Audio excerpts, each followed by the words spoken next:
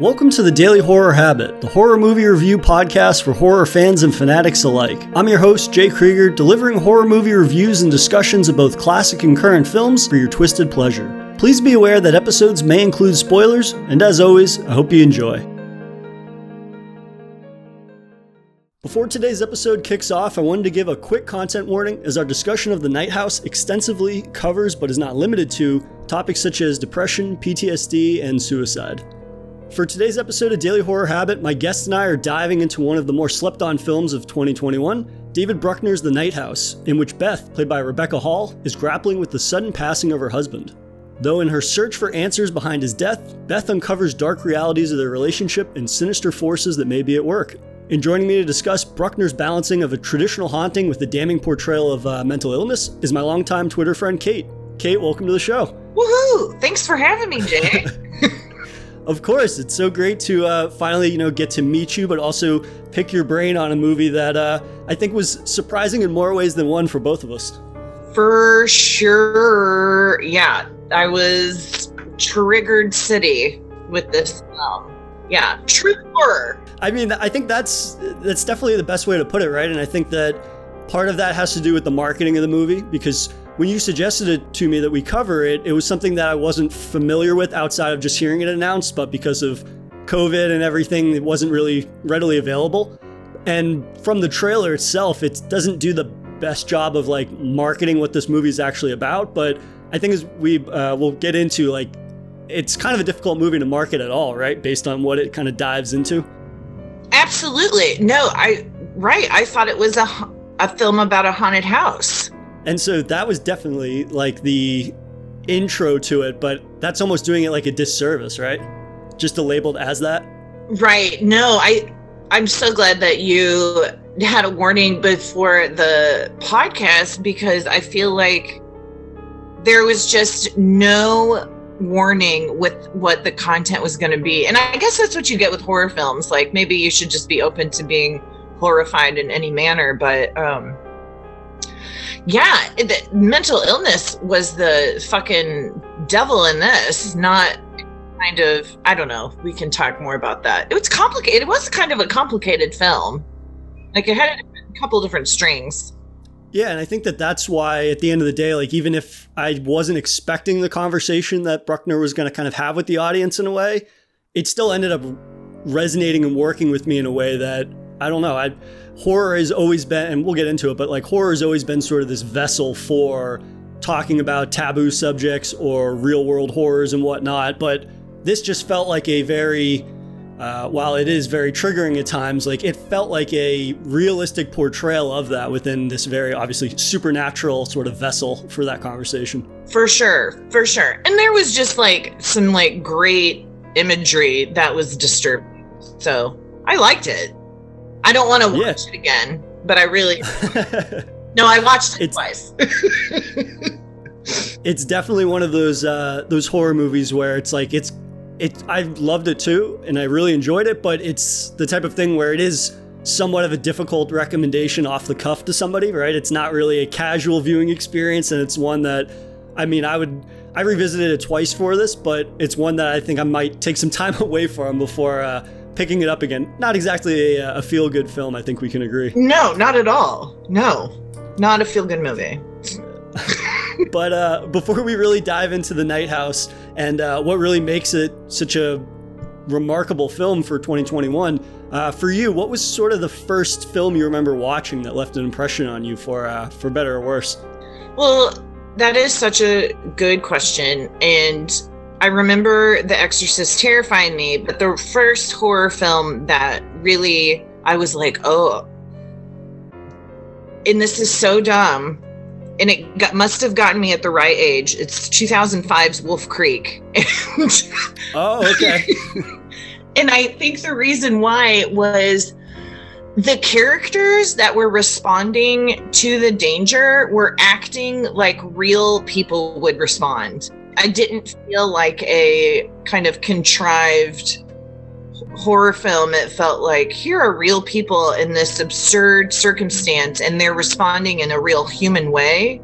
So there was something about the acting in that film that I really responded to and liked.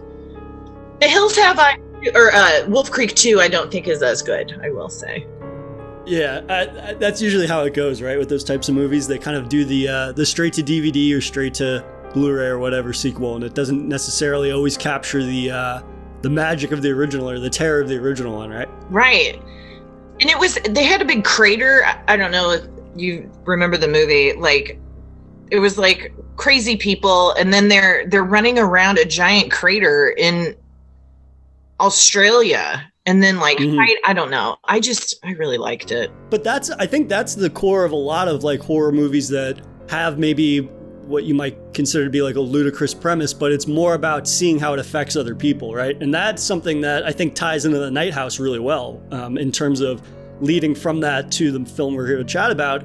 And it's a situation that the supernatural elements of the film are like, of course, they're completely fantastical and outside the realm of what I would assume most of us are going to ever experience, but it's more about the human angle that makes it as effective, I think, as it is, right? While we might not be seeing sort of like spirits and presences in our house that like shape the house and all of these things, I think that Rebecca Hall does a really fantastic job of really conveying that sort of human element that not everybody has had the similar experiences that she has had, but everybody has experienced some form of like grief at a certain point in their life. And that's something that I think really makes this film hit in a way that I was completely unprepared for. And it sounds like you were as well. Yeah. I thought it was, the visuals, I feel like were they were good and they were disorienting. And I think they did a good job so she was drinking throughout the entire thing.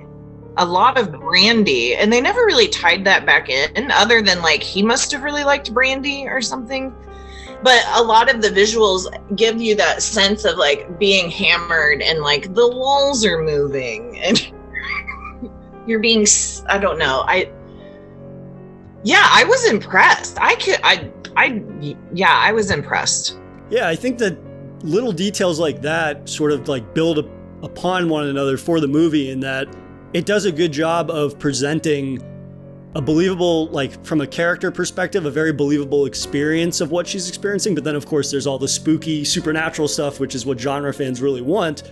But I think that, again, like the devil is in the details, for lack of a better phrase, in that you take things like the excessive drinking throughout, you take sort of her going back and looking at all photos and videos and things like that and being upset, but then sort of having this growing disdain for her husband Owen's actions, which for people that at this point, I guess you should have watched the movie before this because we're going to spoil it pretty heavily, but spoiler alert, her husband suddenly kills himself out of nowhere, seemingly, and she's trying to grapple with that in a way that, while I have never experienced a situation like that, knock on wood, it's the type of thing where it feels like a very believable portrayal of somebody going through various stages of grief and trauma and things like that, and seeing the sort of coping mechanisms that, we've seen coping mechanisms like excessive drinking and things like that over in film throughout all the years, but this was done in a way that doesn't feel so hammy. And I think that, like you had mentioned, that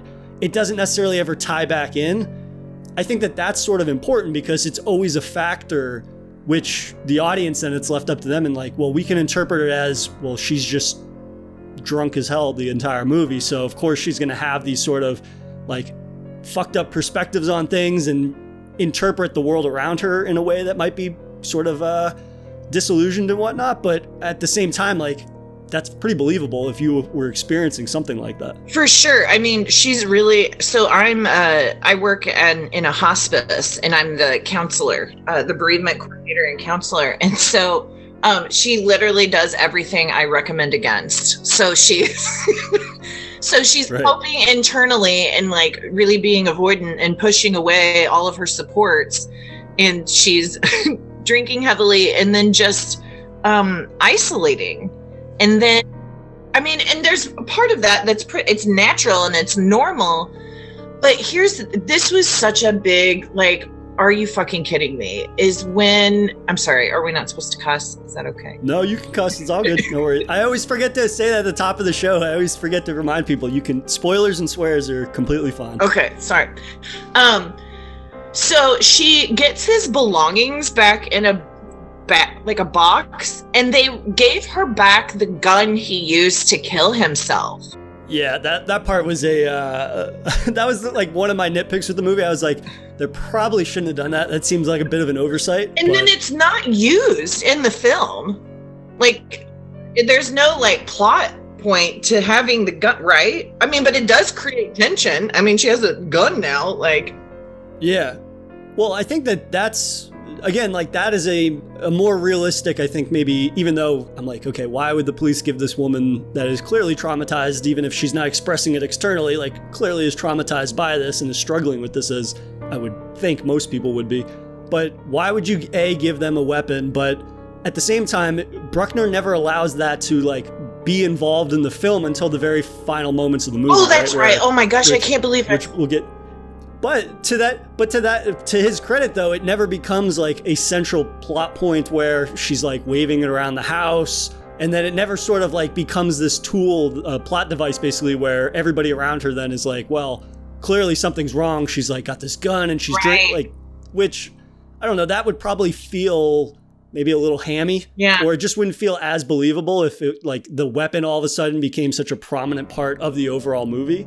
But that's just my take on it. Yeah, absolutely. No, it just kind of was, I was so confused as to why you would return a handgun to a bereaved person a week after their husband, who lives alone. I don't know. It was just, from a crisis standpoint, that was not good plan of care.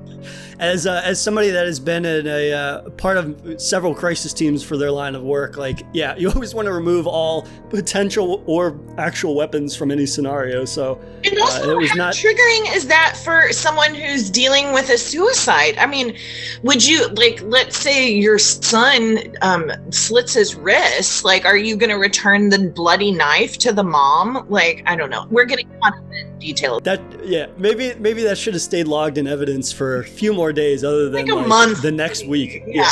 Right. But I guess, and you're mentioning that your work in grief counseling and whatnot, I guess overall, and we've touched upon it a little bit, but I guess how do you find that Bruckner handles such subject matter that I think many still consider to be taboo, and just his like delving into mental health and things like that, other than of course like the thing with the gun that we mentioned, but I think overall like more about her stages of grieving, but also like how other people react to her grief and whatnot, because that's another component to the movie that initially I was kind of conflicted on, but it kind of grew on me on my second rewatch. Yeah, I think the friends acted really how people normally act, like kind of weird around you. People act weird around people that are grieving because it's just so uncomfortable in our society. We don't talk about death.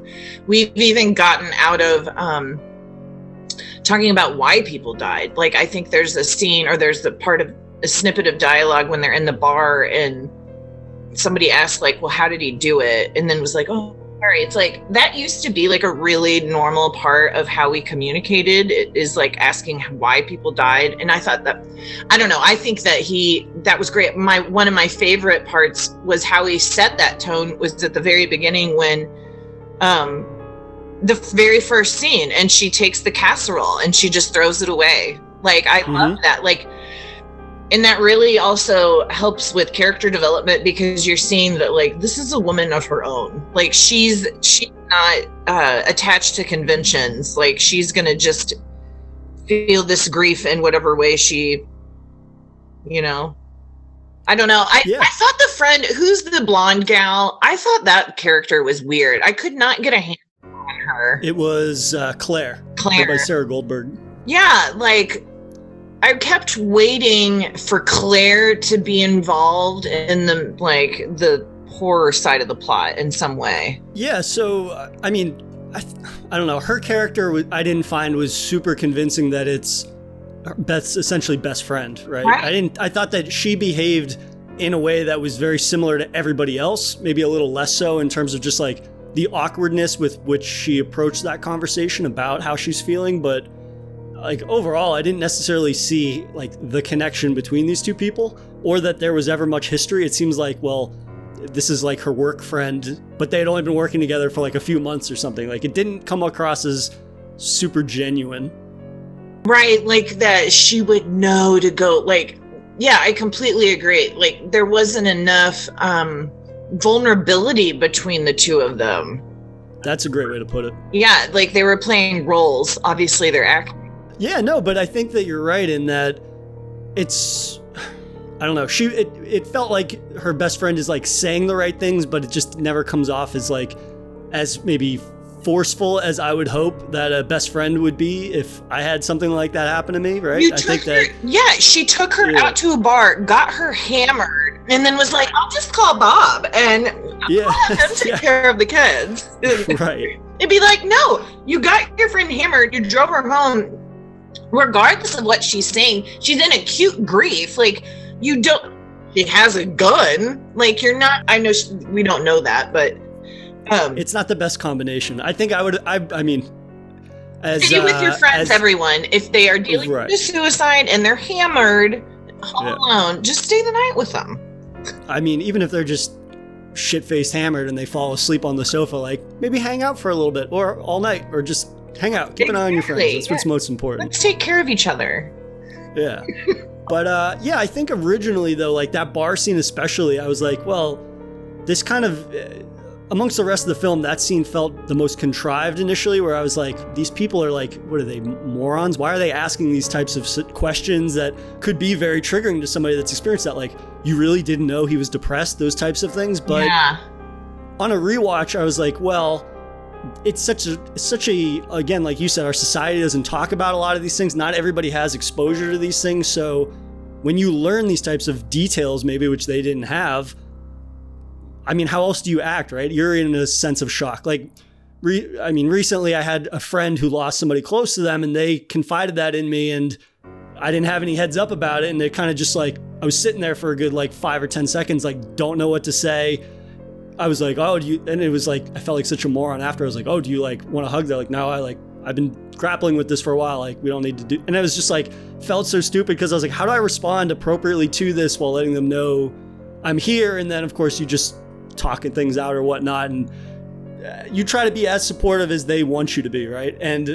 But at the same time, I never asked them like, oh, give me the details about it, which was kind of strange. But I guess I understand that initial hesitancy to like know how to behave in a situation like that, almost, if you aren't accustomed to that. Yes, so let this episode of your horror podcast be an awakening for society, that you can just ask people what they need, how they're feeling. You can say, I don't know what to say. Exactly. Well, I think, yeah, that's true. Like, that initial hesitation to show support but not knowing how to can result in an awkwardness that, I guess, on a rewatch and with that recent experience of mine, it's like I understand it a little bit more, even if it still is a moment where you're like, have these people like never interacted with another person before or something like that? And especially like, I don't know if I want to dig into that conversation in a bar when you are shit-faced drunk or whatever. And Claire was so protective of her, which doesn't kind of fit with how Rebecca Hall's character was presented. Like, she was presented as like a pretty self-assured, independent woman, and then you have Claire kind of like doing this mothering in a way that, I don't know. It was an interesting dynamic. I think it did help. It was as messy as probably it is in real life too, for sure. And I think that if anything, the sort of like the messiness of how her interactions go with other people really further complements like her isolation as she further spirals down that sort of path, right? Throughout the course of the film, where she further removes everybody from her life, almost not going to work. And I mean, we see that with her interaction with the parent that comes into her classroom. Oh, I loved that. That was such a great scene. Oh, it was fantastic. I definitely appreciated her just like, get out of my face, I'll give you what you want. And then if their inability to drop the moment, you kind of just like, you just start turning the screws to them and be like, well, what did you want? What did you want to come in here for? Yeah.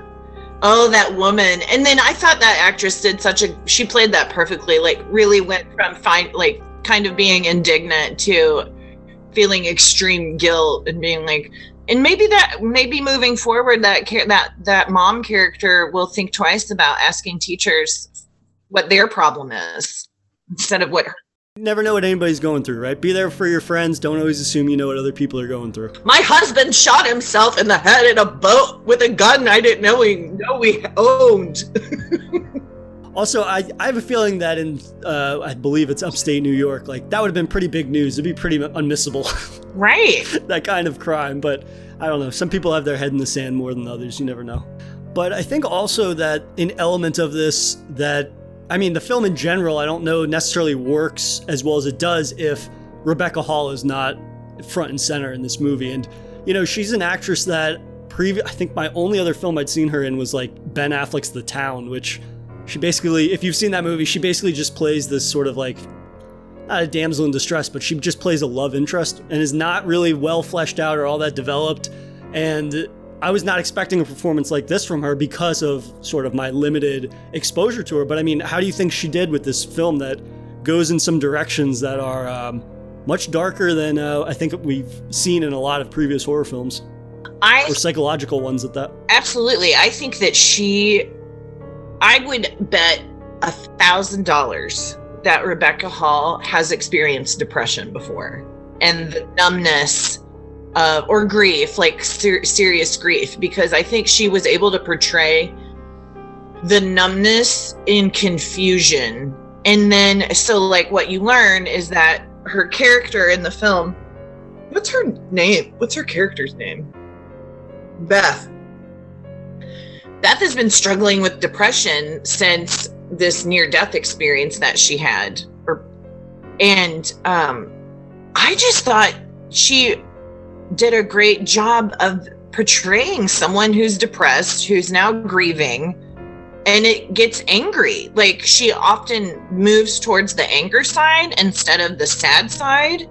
And I thought that was spot on. I don't know. I thought she did a great job. Yeah, and I think that that's, again, what doesn't make it feel just contrived, but also doesn't feel like dramatized in a way that I think we see a lot in terms of like the portrayals of it.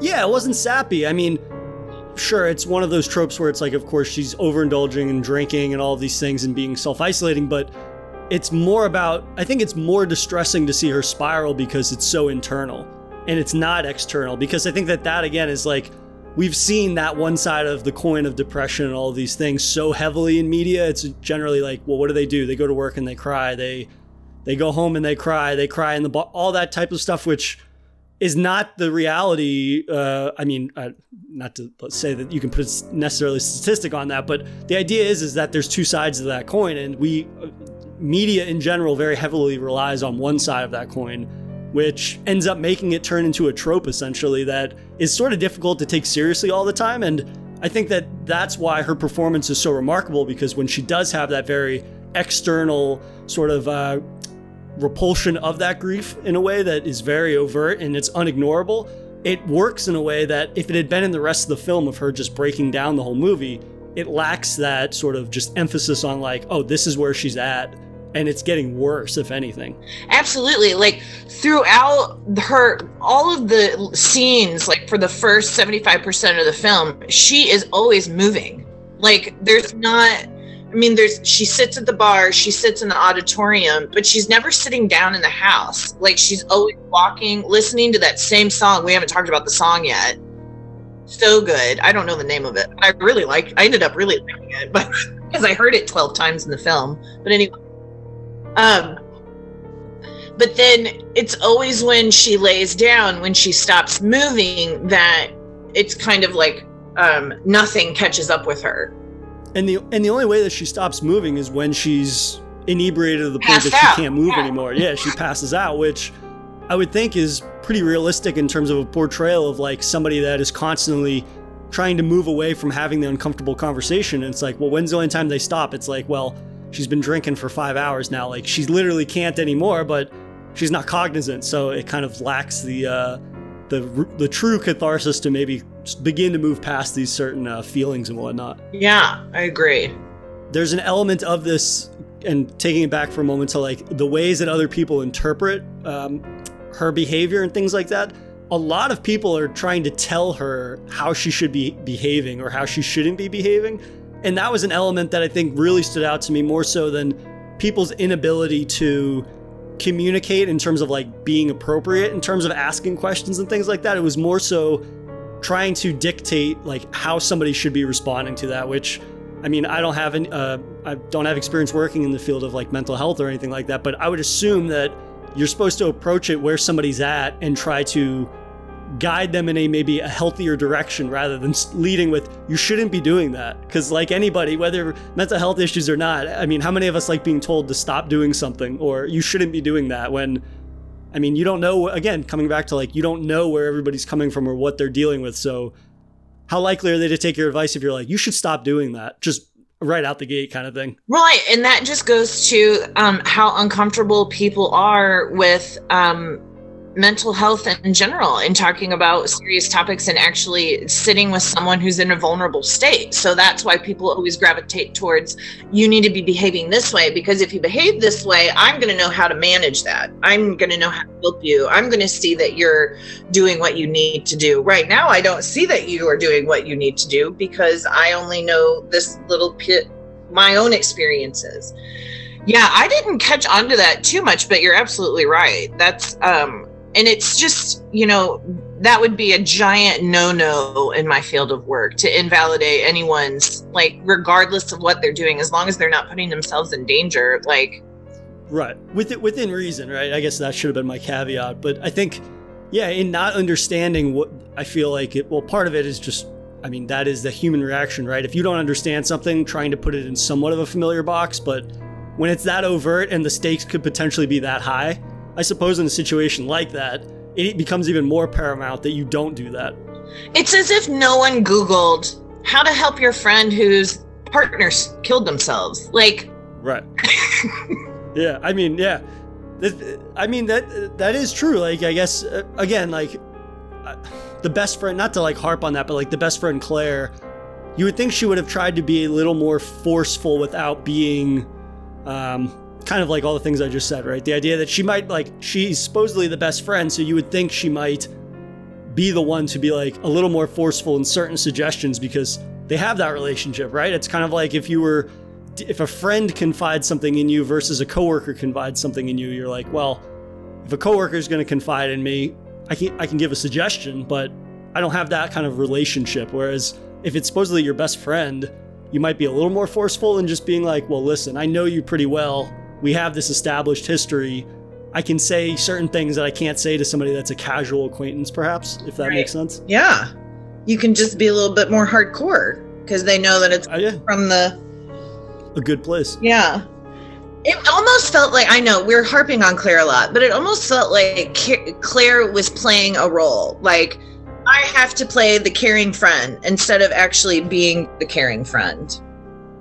Yeah. Okay. Well, we're done talking about Claire. Yeah, we're done talking about Claire.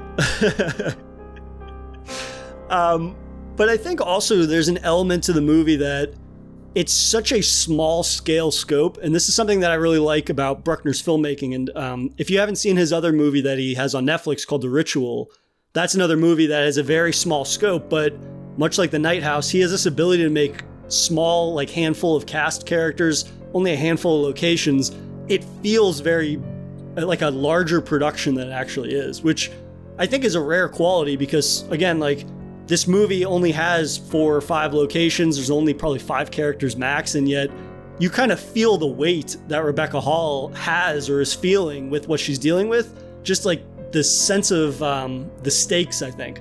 It always feels very kind of just brooding, like you're never allowed to forget like there's something else going on, and we'll get more into the supernatural parts, but I mean, did you kind of feel that way? Did you feel that it was like a larger movie than it actually ended up being? Yes, especially like with the neighbor and her walking in the woods and finding the second location and the fantasy or hallucination, whatever it was, of the second house, like the fully developed second house with, well, no. And then they went to the bookstore. So you get to sit and she's driving. No, for sure. Like now I don't analyze films like you do. So now that you're saying this, I'm like, yes, I felt like I wonder what the budget was for it. You know what I mean? I'm thinking this was like $20 million, but it's probably like not that much. I don't know how much things cost. Let's see. Yeah, there's no they didn't list the budget, and it didn't make a lot just because of like COVID, right? It was supposed to come out last year. It got screened at Sundance or one of those film festivals, and then they kept delaying it. And then, like you, we had in Massachusetts at least, we had a much limited release in terms of like, it was in one theater, I think, for 2 weekends maybe, and then it was gone sort of thing. So it was like, it doesn't surprise me that it didn't make a lot of money, but I would hope that at the very least it kind of just further shows that Bruckner is this director that can do a lot with very little. And that film, The Ritual, that I mentioned, it's set, they filmed it in another country. It has a somewhat bigger cast, but it still feels very small scale, but it feels like the stakes are basically like the world, even though at the end of the day, if these characters end up dying, how many people are really going to take notice of that? It's only a handful at the end of the day, but he just has a great way of, I think, doing a lot with very little that doesn't feel, I don't know, it doesn't feel like overtly indie horror. Like you can see the sort of the shortcuts and things like that maybe that they had to take. This just feels like a $20-30 million production when for sure in actuality it would probably be 10 million, I bet. You're probably right. Like the whole my least favorite it's the scariest part of the movie, but it's also my least favorite because it just creeped me out, where she was like starting to be intimate with a ghost, and the fingertips, you could see the fingertips depressed. And while I was watching that the second time, I was like, I wonder how they got that practical like, how did they, because that was so good. I really liked it. That whole part of the murders, and that was in the interesting part of the film, where I was like, what is he? You really start to question him.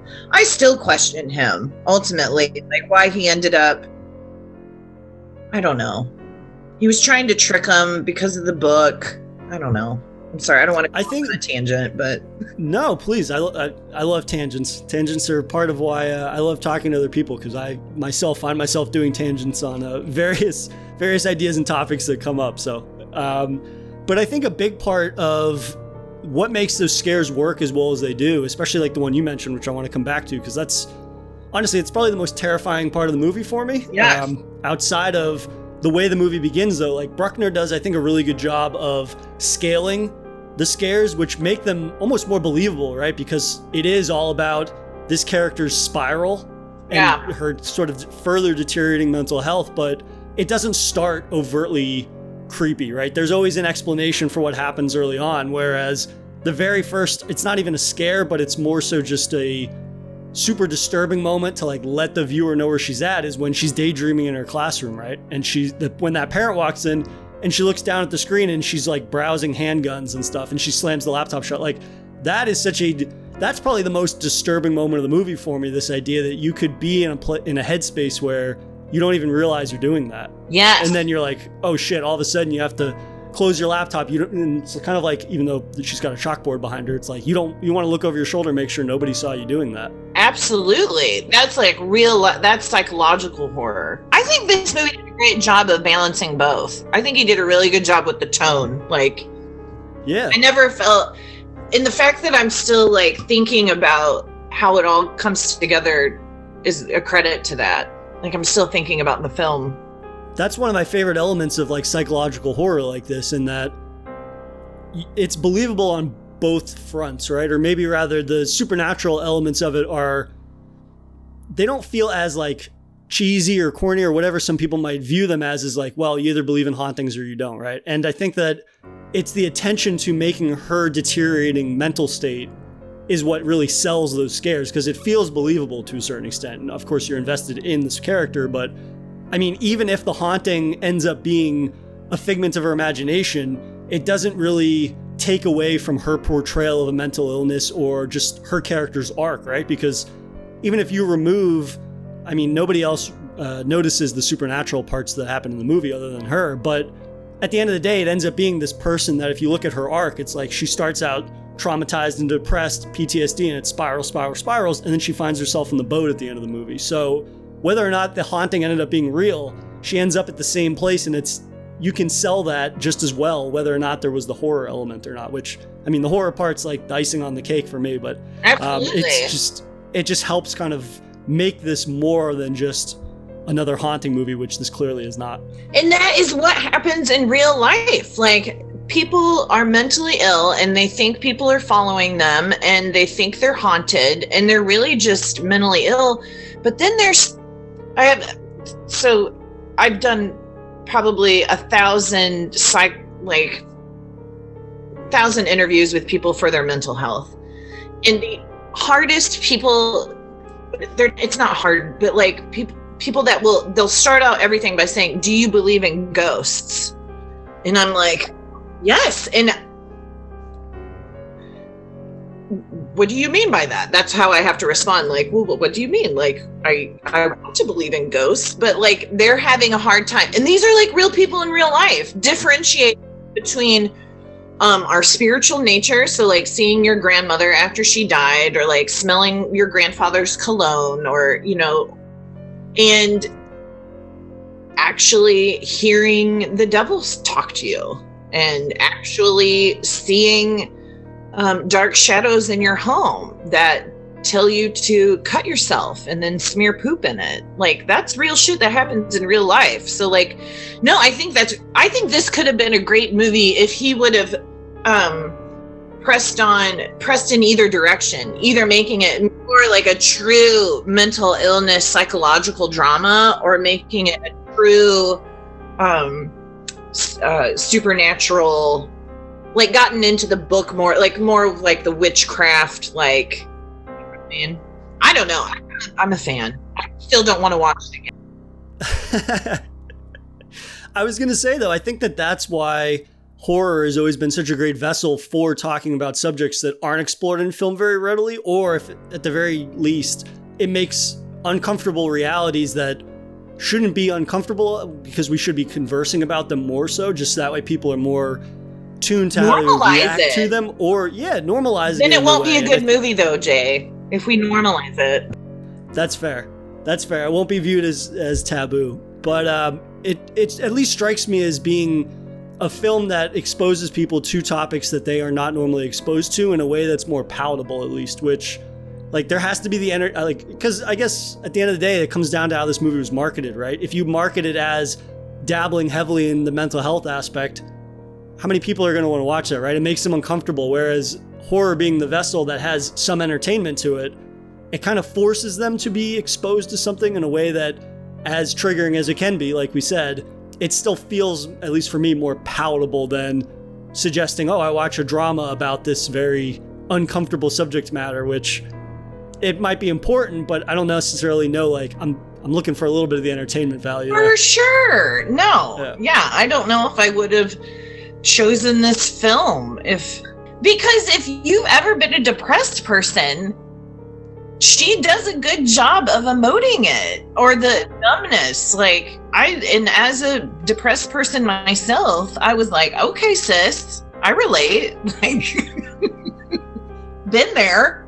I'm the same way in that there's definitely behaviors and coping mechanisms there. Well, maybe I'm not drinking a bottle of brandy every night. That might be a little excessive, but it is the idea that at the end of the day, her behavior on some level for everyone, I would think, is familiar in a certain way, not to those extremes perhaps, but you've more than likely people have seen somebody that react that way, where they all of a sudden you don't hear from them as often as you would like to. Whenever you do, they're drinking a little more than usual, or things like that, whether it be the individual or their acquaintance. I think that, again, it comes down to the fact that it's her performance is multifaceted and touching upon different coping mechanisms, but at the same time, it doesn't lean into one to an almost like a comical portrayal almost, right? I think that if we get 3 or 4 scenes of her falling down or something like that, you're like, okay, you're laying this on a little thick. We got it. Like, it kind of just, it introduces these things, and then it does a good job of bleeding in and out of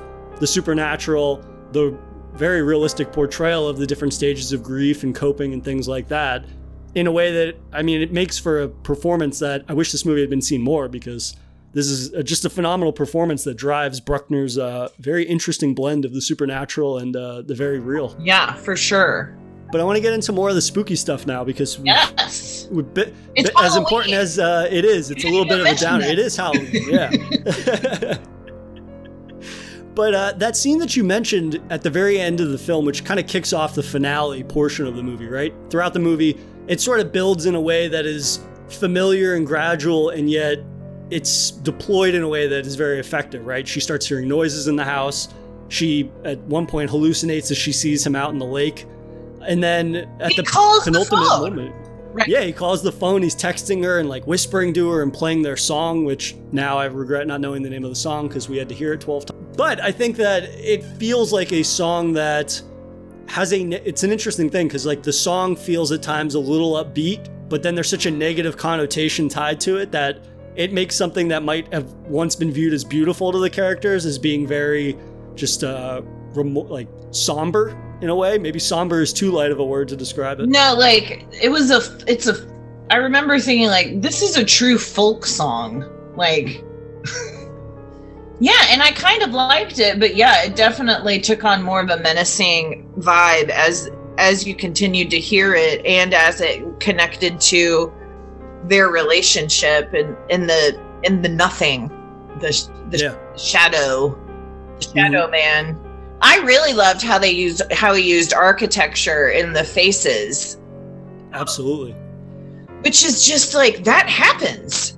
That happens to me all the fucking time, where I think I see a face and it's like, no, I was literally behind a car yesterday and I was looking at something in their back window and I was like, that looks like a face. That's either a mask or something else. And it was a blanket. Like, well, that's the type of thing, right? Where people I think I've had this experience at least, but where you wake up in the middle of the night and you look at like your desk chair or whatever and you're like, there's somebody sitting in my chair, and then it takes you a few seconds and you realize that's just the laundry I was too lazy to put away. Yeah. And I think that that's an experience that like a lot of people have had, but in this, again, the way that it's employed, you've got that like gorgeous house that was clearly designed by an architect, and yet even in that sort of like architectural beauty, there's a sinisterness quality to it, where she starts seeing these shapes, which again, it feeds into the idea that the whole thing could be in her head, or this thing, this presence, this shadow, right, is using things that are in her area to fuck with her in a way that makes the whole movie like sinisterly confusing is the way I would put it, because is it in her head? Is it real? It doesn't matter, because either way is a viable reality, I guess. Right. So she went and found the like stupid shack, the second location, and then she went and took the shower. Is that correct? Yeah. So the shower comes afterwards, right? Or did shit hit the fan and then she did stuff?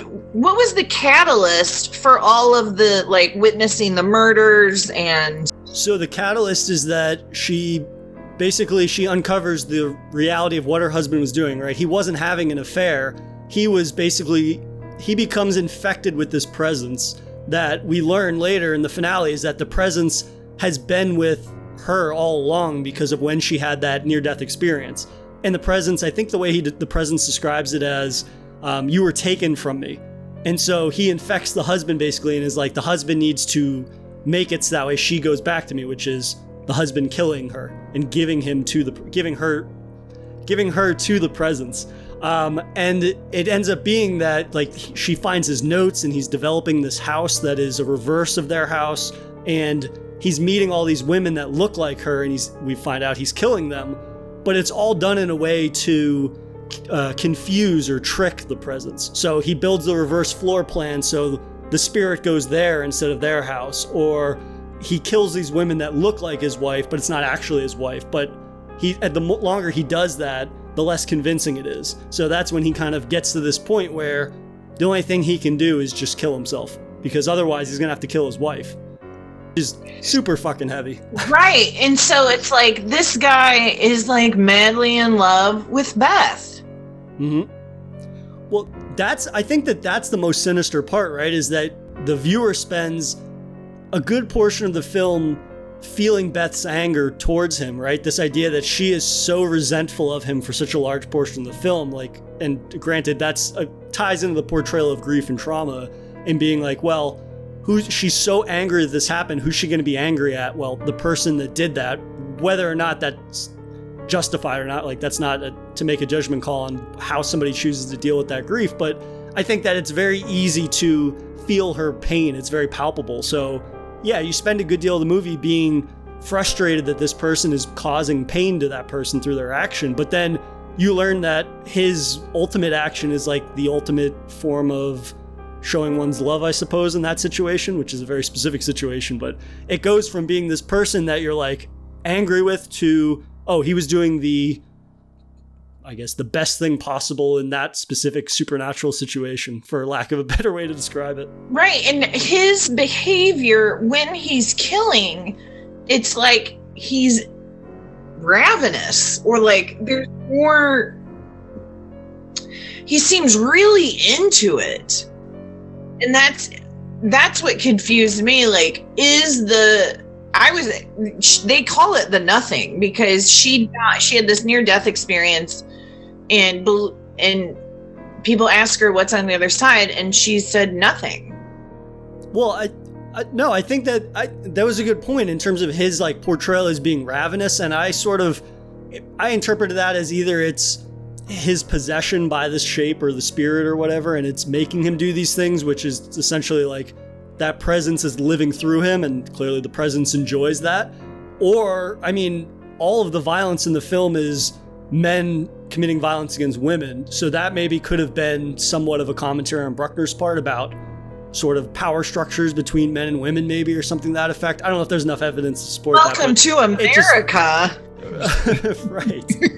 It would, again, a facet of the film that's not entirely inaccurate, right? And for as supernatural as it gets, but I think that it's an interesting viewpoint on, or maybe not viewpoint, but just an interesting portrayal of men and women's relationship with one another, and that we see it as like he is pursuing all these various women sexually when there's a supernatural reasoning behind it. But at the same time, if you take what's happening at face value, you see a man that's exhibiting power over defenseless women, which, again, like you said, is a reality of America and the world in general in terms of that power structure.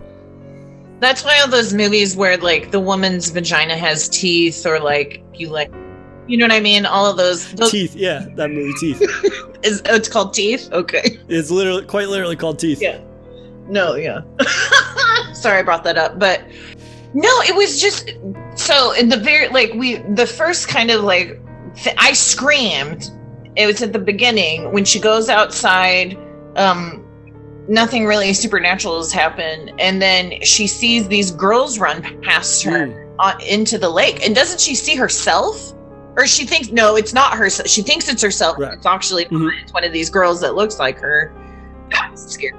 Because I was like, what? That was creepy as that was creepy as hell. I mean, I love that though, because that's viewed as being like, I don't know, some people that maybe were critical of the movie were like, well, this is just like a series of jump scares, but I think it's jump scares that are employed very well, because the entire movie is not that. And it's not just things jumping at the screen. That barely happens, but it's a jump scare in a couple of ways, in that you have a moment like that where somebody quite literally runs at the screen, but then also like playing with that perspective that you mentioned, the architecture of the house. Like, those are the most chilling moments of the movie, because we've all had experiences like that, but also even in the way it's portrayed, and I watched the movie twice, you still almost forget that it's coming to a certain extent, because you're like, yeah, it's just the beam in the house, and then you realize, oh, it turns its face at her and looks right at the screen, and it's fucking creepy. And it made me jump both times. But I want to go back to that moment that I mentioned, and then I got sidetracked. Shocking. But it's the one where she has that embrace with the ghost, right? And we think that it's Owen throughout the entire thing, because that is her at her most vulnerable, right? She finally has that outward explosion of grief and whatnot, where she's sobbing and she's crying and she's saying that she just wants him to come back to her. And then she has this, I think it's the second instance where they have a sort of tender embrace. The first one was on the dock, right? Where she puts her hand out and then they kiss and whatnot. But then you see like the bloody footprints on the dock, which is creepy in its own right. But in this, it's a much more intimate physical moment. Like it looks as if like she's about to have like a, Patrick Swayze and Ghost moment, right? They're about to have this sort of, a more than intimate moment with a ghostly being. And then you get that moment in the most instant second of that where you learn it's not Owen. So scary.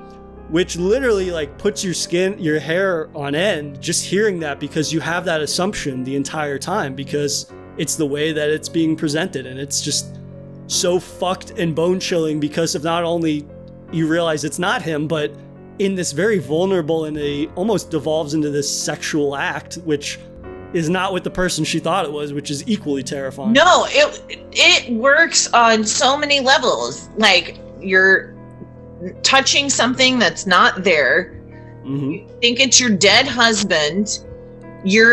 And then you realize rape, Mm-hmm. and then, after you figure that out, and then like she's feeling so vulnerable, and then he just smashes her head. There's something about getting your head smashed on a mirror that just really gives me a headache. Like that. Like, understandably so. No, that was so. And then, what do you do? Like, why aren't you running out of the house? Like, I would just immediately, and I think she tries to, and then the house fucking devolves because, like I was talking about before, like when you're drunk and like it moves and the hallway gets long, and then she starts seeing her husband kissing and making love to these women, and then starts murdering them. Like, that's just a bad night. Like, that's a hard, bad night for Beth. It's a rough culmination of how she's feeling, right? I think that it is, and like you said, it's disturbing on multiple levels because you have those different elements in that scene, but then you see all of a sudden, again, like all of these random women that look like her pop up in the house, which are all of Owen's victims, and you see them like scurrying and hiding, and Bruckner does such a good job of incorporating the most supernatural elements without any warning, which I actually really like. I like how jarring it is because all of a sudden you're in this like surreal madness without any warning, which it does replicate what I assume a depressive spiraling episode might be like. This idea that all these things are happening suddenly, whether it be feelings or things you're seeing or interpreting, and it comes out of nowhere and it's all at once. Yeah. There's no gradual build to it. Even if the scares themselves build gradually, the most inexplainable moments of the film come out of nowhere, which is super upsetting. Like, the first time I watched it, it was upsetting. The second time I watched it, it was upsetting, but I was more paying attention to like the ways in which the house moves because that just looks awesome. Yeah. But I think at the end of the day, like what sticks with you most is just how distressing it is for this character and this person you're invested in, because it's so unassuming in how it's presented, but also you can't really guess what's coming initially when you watch that. Right. And then after that is when she just kind of is overtaken by him, right? Nothing. Yeah, and she has that moment where, like, when she finds the reverse house across the lake, right? She finds this really, like, fucked up statue of a woman that's, like, impaled and curled up, which is, like, some kind of weird artifact thing, which they don't really explain, but I feel like just the unknowingness of it makes it scarier, right? That's a big element of this movie that I think it took me 2 viewings to really get the ending of the movie, but I like how much unknowingness there is in it, because it kind of fuels into that idea that to varying degrees, you're not always going to understand different layers of mental illness or the way people are interpreting things. So that sort of like unknowingness, I think, made it even more uncomfortable, which worked in a weird way. Yeah, it was weird I really was not expecting, and I felt dumb that I wasn't expecting, but I did not expect her to find a little shack in the woods. Like, I was waiting for another whole house. How did you not know your husband was building a shack in the woods? But anyway. I think, though, that's interesting because it further highlights the isolation nature with which people that are having depressive episodes might adopt or might find themselves in, right? Being further separated from one another, doing things that you can't really explain.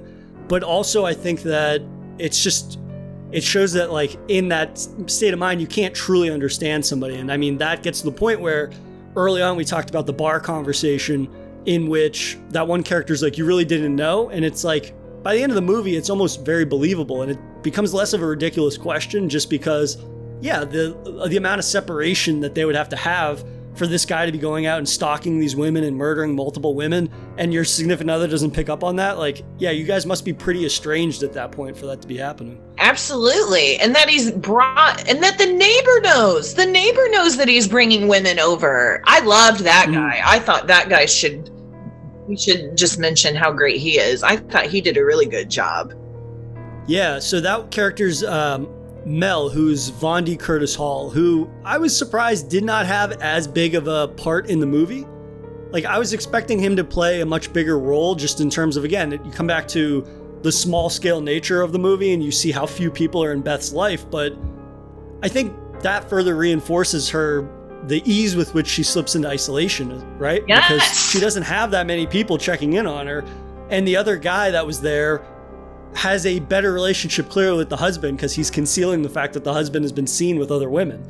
So, and he's also a character that shows like how you can be experiencing grief in like a mentally healthy way. Like, he lost his wife, he was helped out by Beth and Owen, and wants to help her, and then he kind of looks out for her. And I would be irritated too if I found out the neighbor knew something that I didn't know.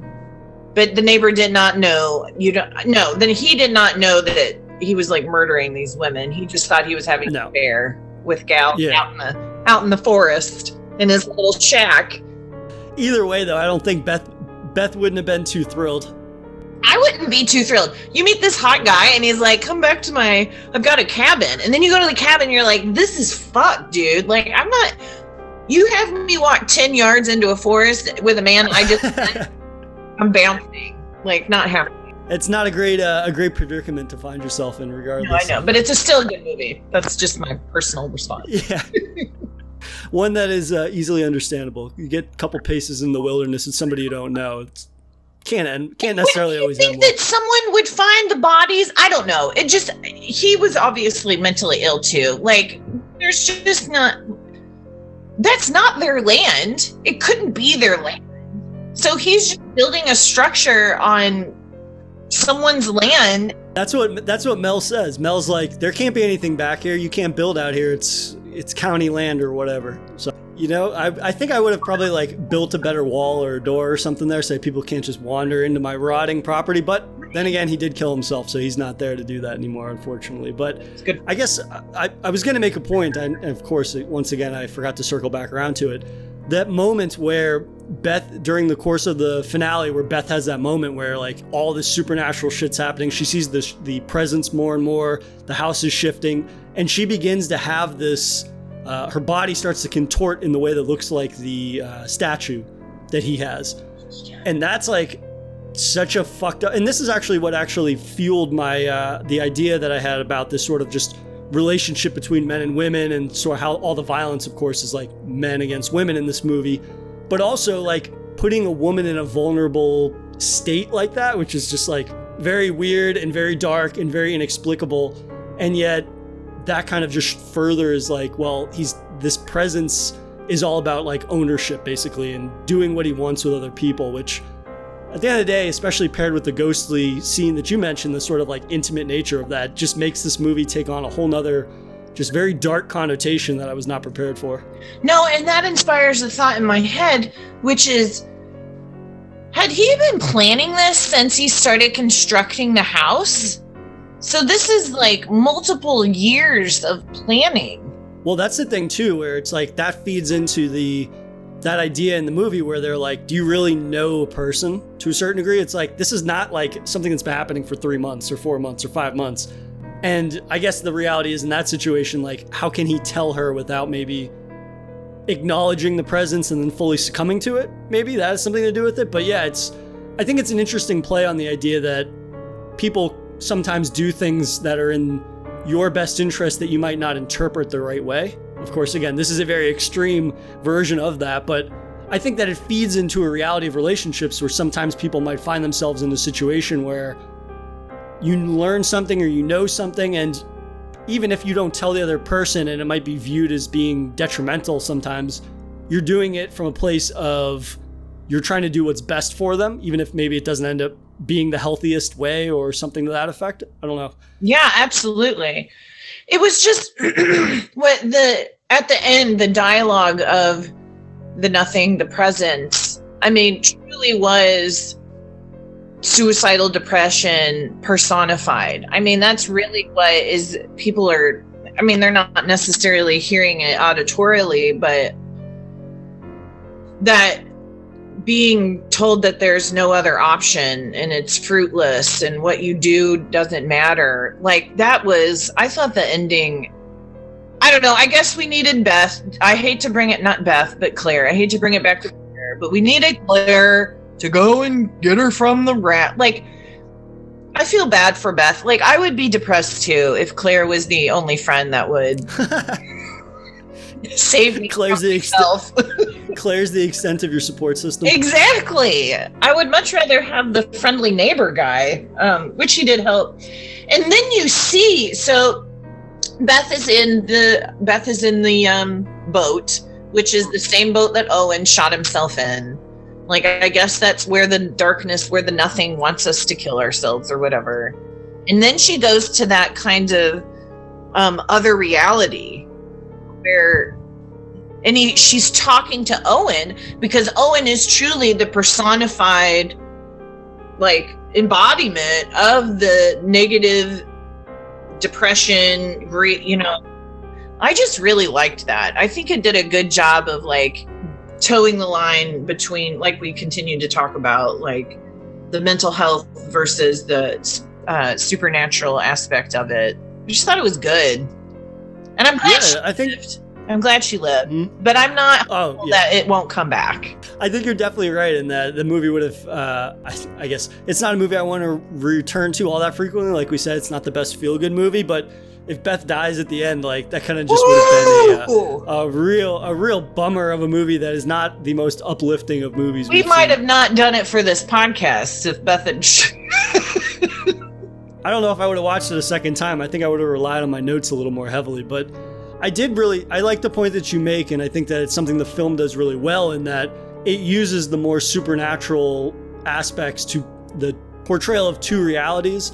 Again, like, it comes back to the idea that, like, people that are having a depressive episode or something to that effect, they could be playing two different roles, right? The role that you roll out in society where you tell people you're okay, but then as soon as you come in the house, you throw that casserole away or something to that effect. And I think that the pairing of the visuals with the sort of emotional arc that she takes is just really well done and complimented. And the end of the movie's fucking even weirder than the rest of the movie in terms of just seeing this house shifting and moving around and whatnot. Like, visually, that's very engaging, and it makes for a great vessel for exploring a very uncomfortable topic for a lot of people that need to become a little more comfortable with it, because it seems to be a reality that could be portrayed in a movie like this, and yet whether or not it has the supernatural part to it, it still feels very, not compelling, but it feels very truthful to what that might look like. Absolutely, because it's real. Because people fucking kill themselves, and I don't know. It's just like real life. I think that's why I loved it and I hated it, because I was like, am I at work? You know, like, it kind of felt like I was at work, and then, but not at all. Like, it's not necessarily a movie you throw on to unwind after a long day of dealing with maybe symptoms is the wrong way to put it, but similar profiles. Right. Like, I'm not suggesting this to any of my patients who are on hospice. Like, this is not like a fun. I would hope not, and that's reassuring to hear you say that.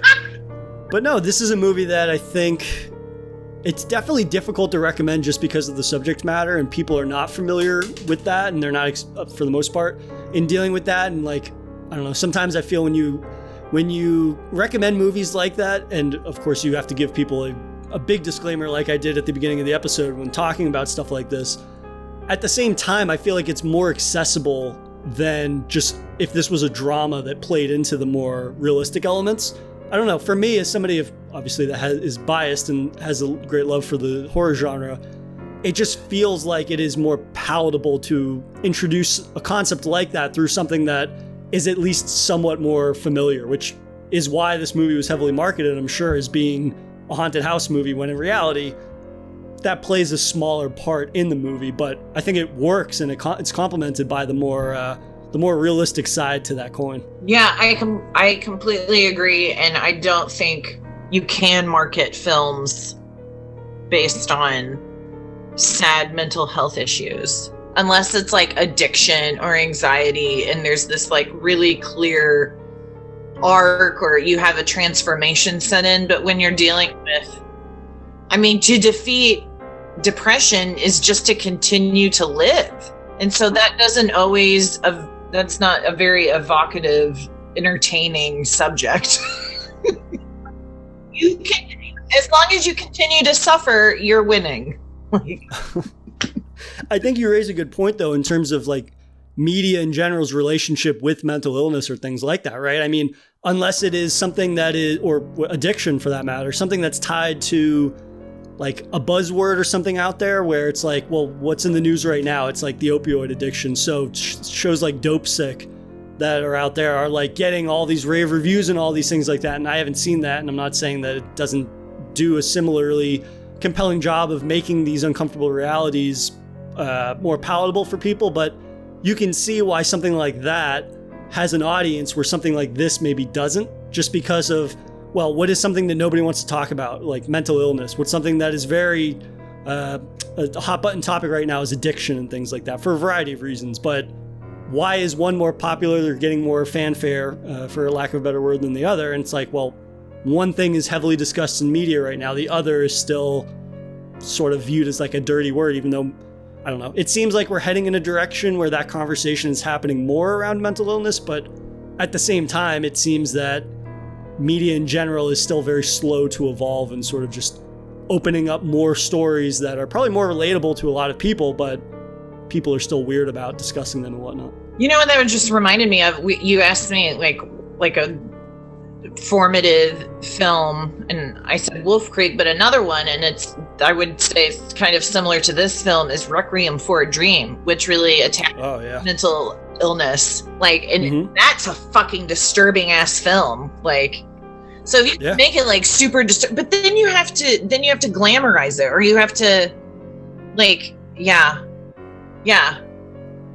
I think that's why we like these psychological thrillers, because you're right. It makes things that are uncomfortable to discuss at parties or with our families more palatable to just even think about. But then the problem with that is like, I don't know. I don't think it glamorized suicide at all, but like people survive shitting themselves in the face, you know, and I've had a couple clients that have like fucked up noses and shit because they've tried to kill themselves and it didn't work.